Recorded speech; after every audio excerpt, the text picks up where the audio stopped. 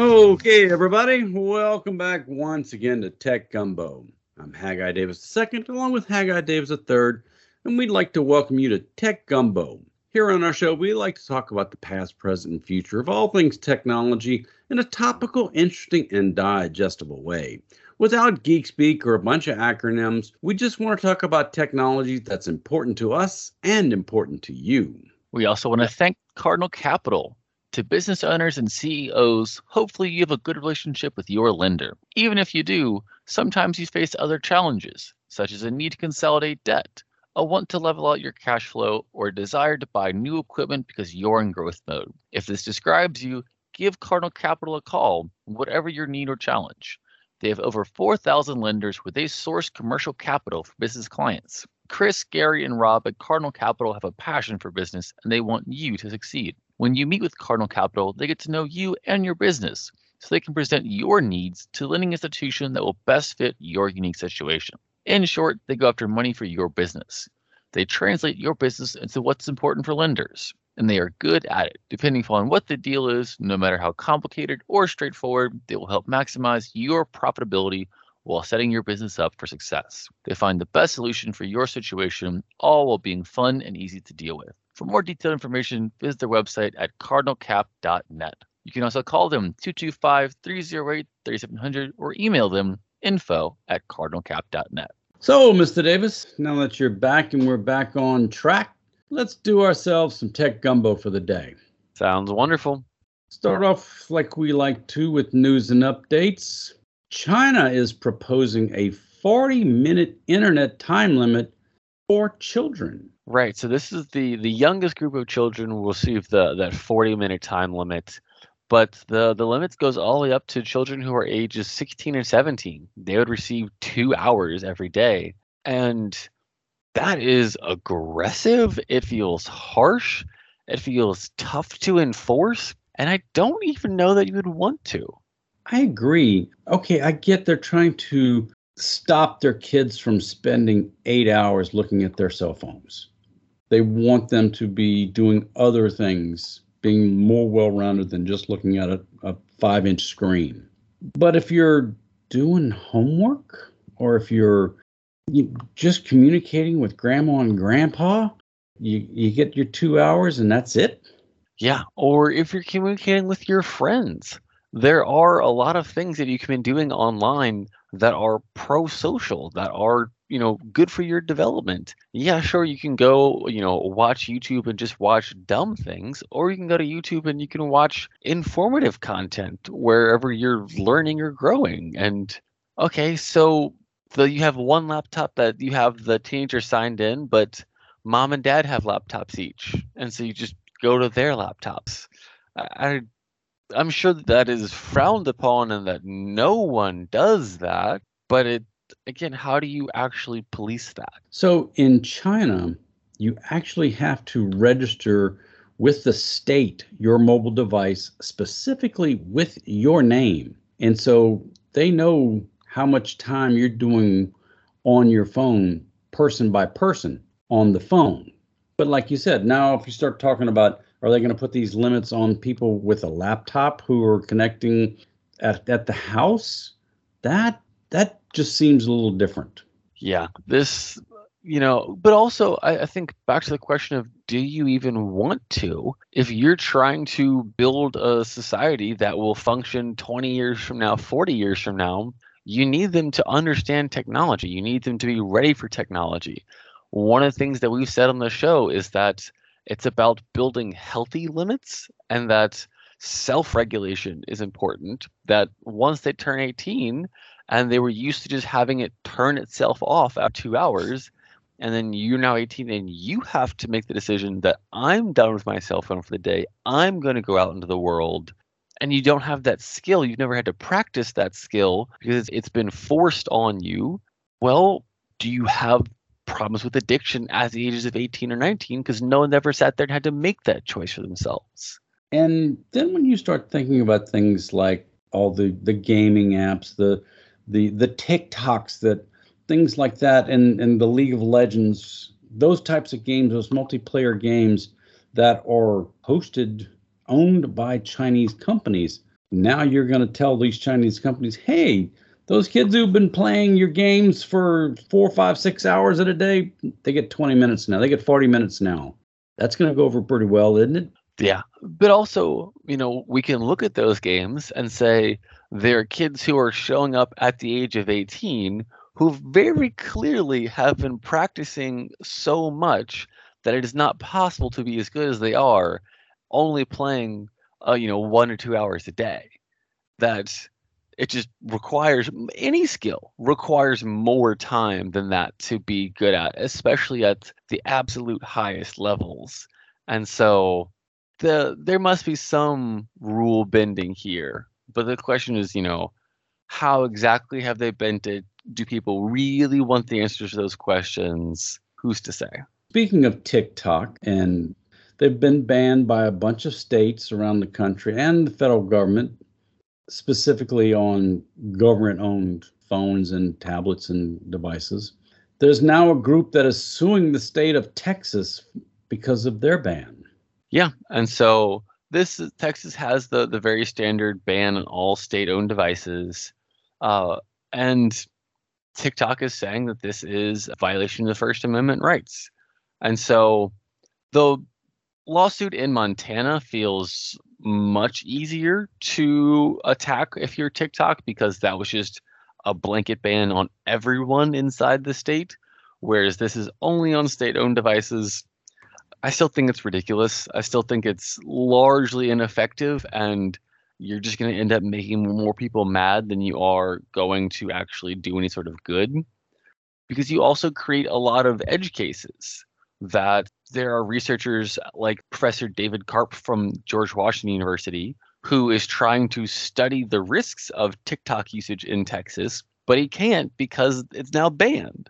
This really is just kind of the whole idea that a platform that is scraping data, sure, okay, fine.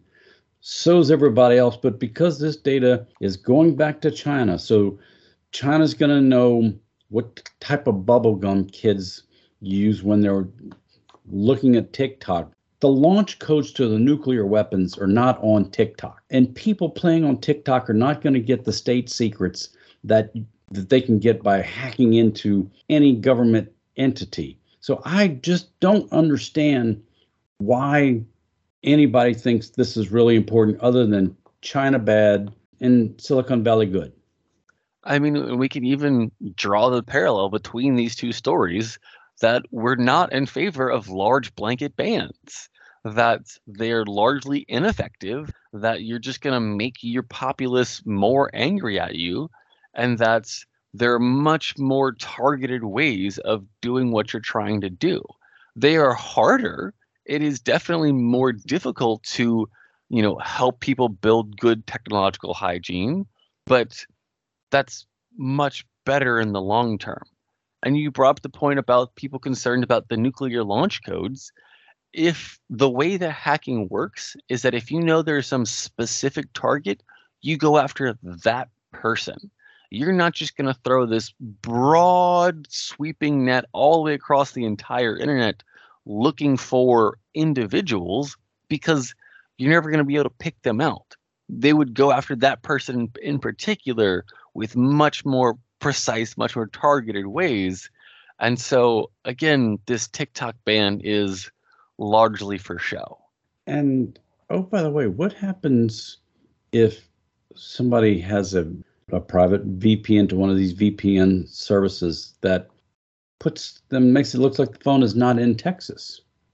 Or if you live in Montana and you get NordVPN or one of the VPNs that says, oh, look, this computer's now in whatever other state or whatever other country, but now you get your TikTok, and so now that's okay because you can use a VPN? Yeah, I think that that's probably illegal, but given how easy it is and difficult to track, what you're doing is you're just teaching the next generation how to go around your security implements, and that your security implements are not there with good intentions in mind. They're there solely to be brute force walls, and that with just a very tiny amount of Googling and $5 a month or $10 a month, you can defeat the walls that are in place. And that's probably not the lesson that we want people to be learning. Moving along, Meta, Microsoft, and Amazon are going to team up because they want to build a map of their own, because they want to beat Apple and Google out of the maps that they have. This is something where I wish them the best of luck, because Google Maps is an incredible product. And it's something that I had known for a very long time. But in Korea, Google Maps is specifically downgraded as a service because Korea doesn't like location data being processed off-site. So they have their own Kakao Maps, which is their version, and it's just not as good. And after sitting there and using it for a month, I'm like, oh yeah, Google Maps is really powerful. It's an incredible piece of technology, and all the things that it does and all the things that it links together, and it's free. It's going to be tough for this Meta, Microsoft, Amazon trio to build something that is worth users considering. Does anybody remember MapQuest? And if not, you know why? Because Google Maps beat the crap out of it. And everybody moved away from MapQuest, which MapQuest owned the 1990s. For the folks who were just getting on the internet, MapQuest was amazing. But then Google came along, and everybody started looking at Google Maps and MapQuest and went, oh yeah, okay, Google Maps. Yeah, let's go. I like that. And it just never, even the TomTom Goes and all of the other, the Garmin GPS units were all okay, but they couldn't keep up with Google. And oh, by the way, for those of you saying, well, I prefer Waze, yeah, Google owns that too. It's just a different overlay on the same data. And also part of what killed those TomTom devices and those Garmin devices is smartphones. That why do I have to have a subscription service and a whole other piece of hardware whenever I just have my cell phone already and I just have the same dock basically and I put it in the same place, but it now also does all of the other things. And so that's also part of what killed those devices. But again, the fact that the maps on those other devices could be out of date. And so you had to go back and get those updated. Like the maps in your cars, they can be 5 years out of date, 10 years out of date, whereas Google sometimes knows stuff within the week after it's built. And so that kind of power and that kind of accuracy is going to be tough for anyone to catch up to.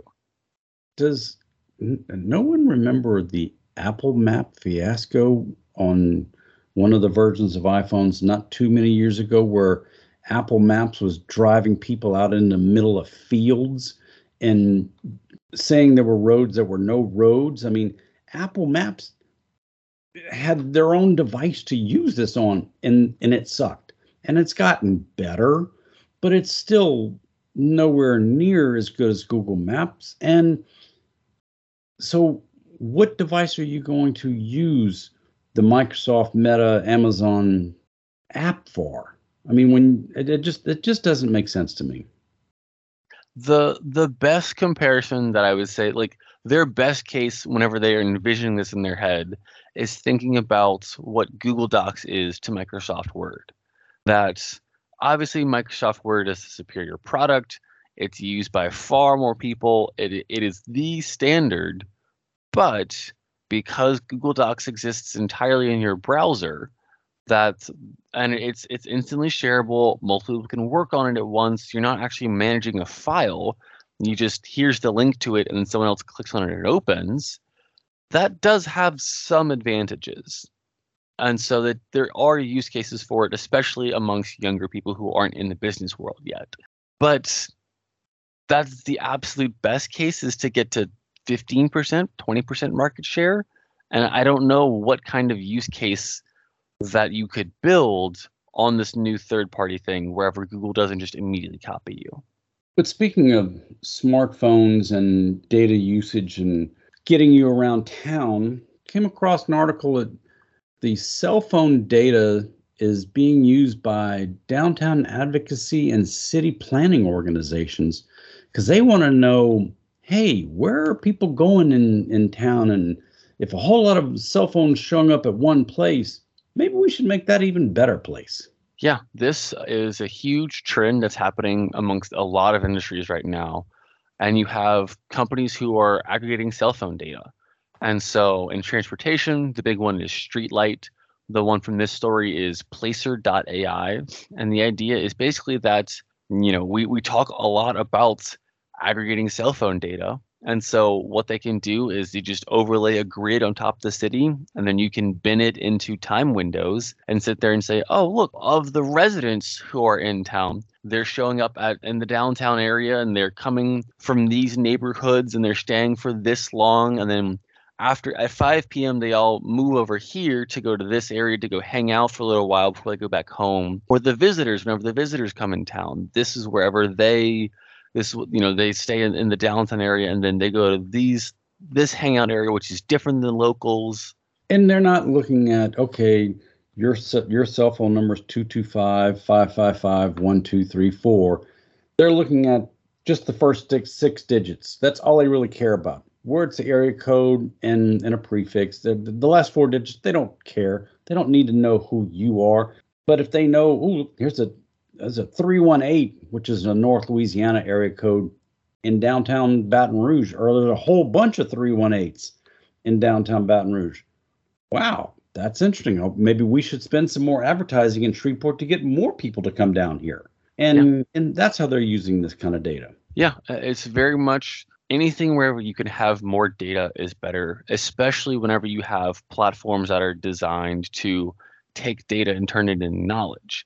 That if it was just, oh, look, there are cell phones in downtown Baton Rouge, and that doesn't really tell you a whole lot. But sitting there understanding where are they coming from, where are they going to, how long are they spending, that's whenever you can start to make sense and you can start to develop a better picture.